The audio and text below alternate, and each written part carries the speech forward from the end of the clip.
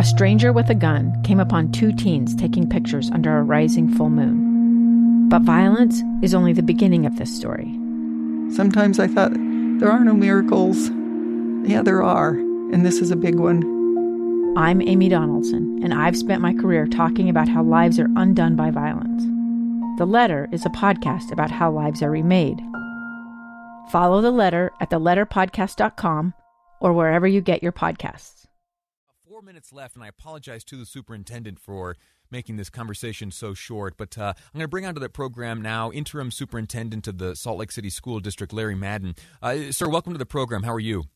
I'm good. How are you, Lee? I'm all right. The details of the story of the Salt Lake City School District, very briefly, are this. It is the district, the one remaining district in the state of Utah, which is engaging in wholly online teaching. There is no widespread in-classroom teaching as of yet in the Salt Lake City School District. There has been a proposal, a legislative proposal, to offer $1,500 bonuses to teachers throughout the state. It appears that Salt Lake City School District is accepted from that unless they are back in the classroom.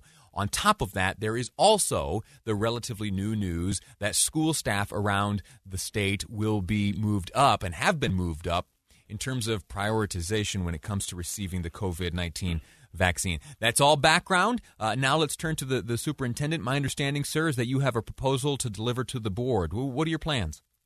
Well, on January 5th at that board meeting, I'll take a proposal for an in-person option for our secondary schools, so for middle schools and high schools.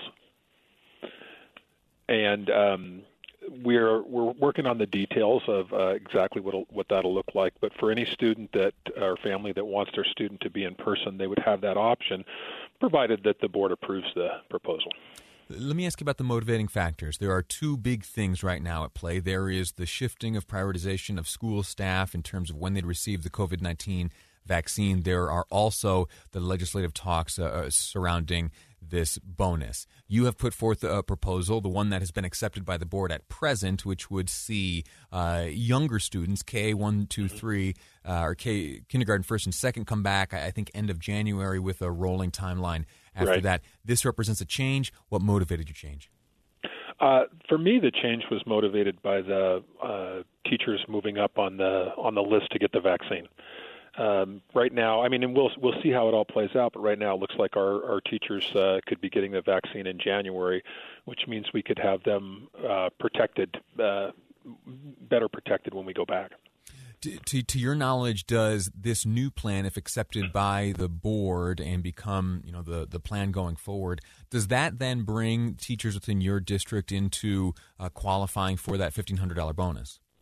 Yeah, it would do that. I mean, the thing is, like, I feel like our teachers have been working just as hard as everybody else in the state. They should get the bonus just like anybody else in the state. But that didn't really factor into the decision as much as the vaccine coming our way.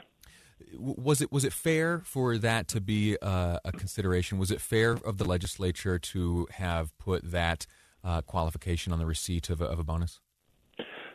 Like I said, I feel like our teachers, I know that they've worked just as hard as everybody else. And in some ways, I mean, what we've done with remote is we've asked our teachers to work on a new method of delivery. It's not that you can just take what you do in a classroom and put it up online and have that be, a quality online education. So they've had to learn a lot of new things, and they've worked super hard. So, like I say, I think they deserve that just as much as anybody else does.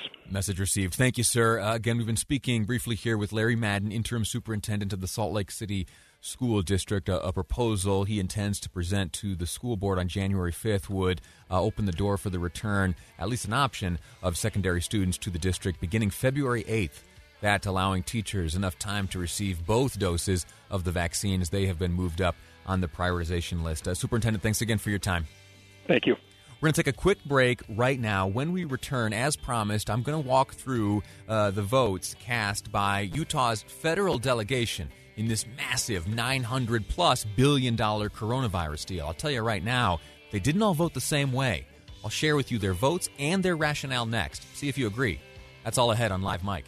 I'm Lee Lonsberry, and this is KSL News Radio. A stranger with a gun came upon two teens taking pictures under a rising full moon. But violence is only the beginning of this story. Sometimes I thought, there are no miracles. Yeah, there are, and this is a big one. I'm Amy Donaldson, and I've spent my career talking about how lives are undone by violence. The Letter is a podcast about how lives are remade.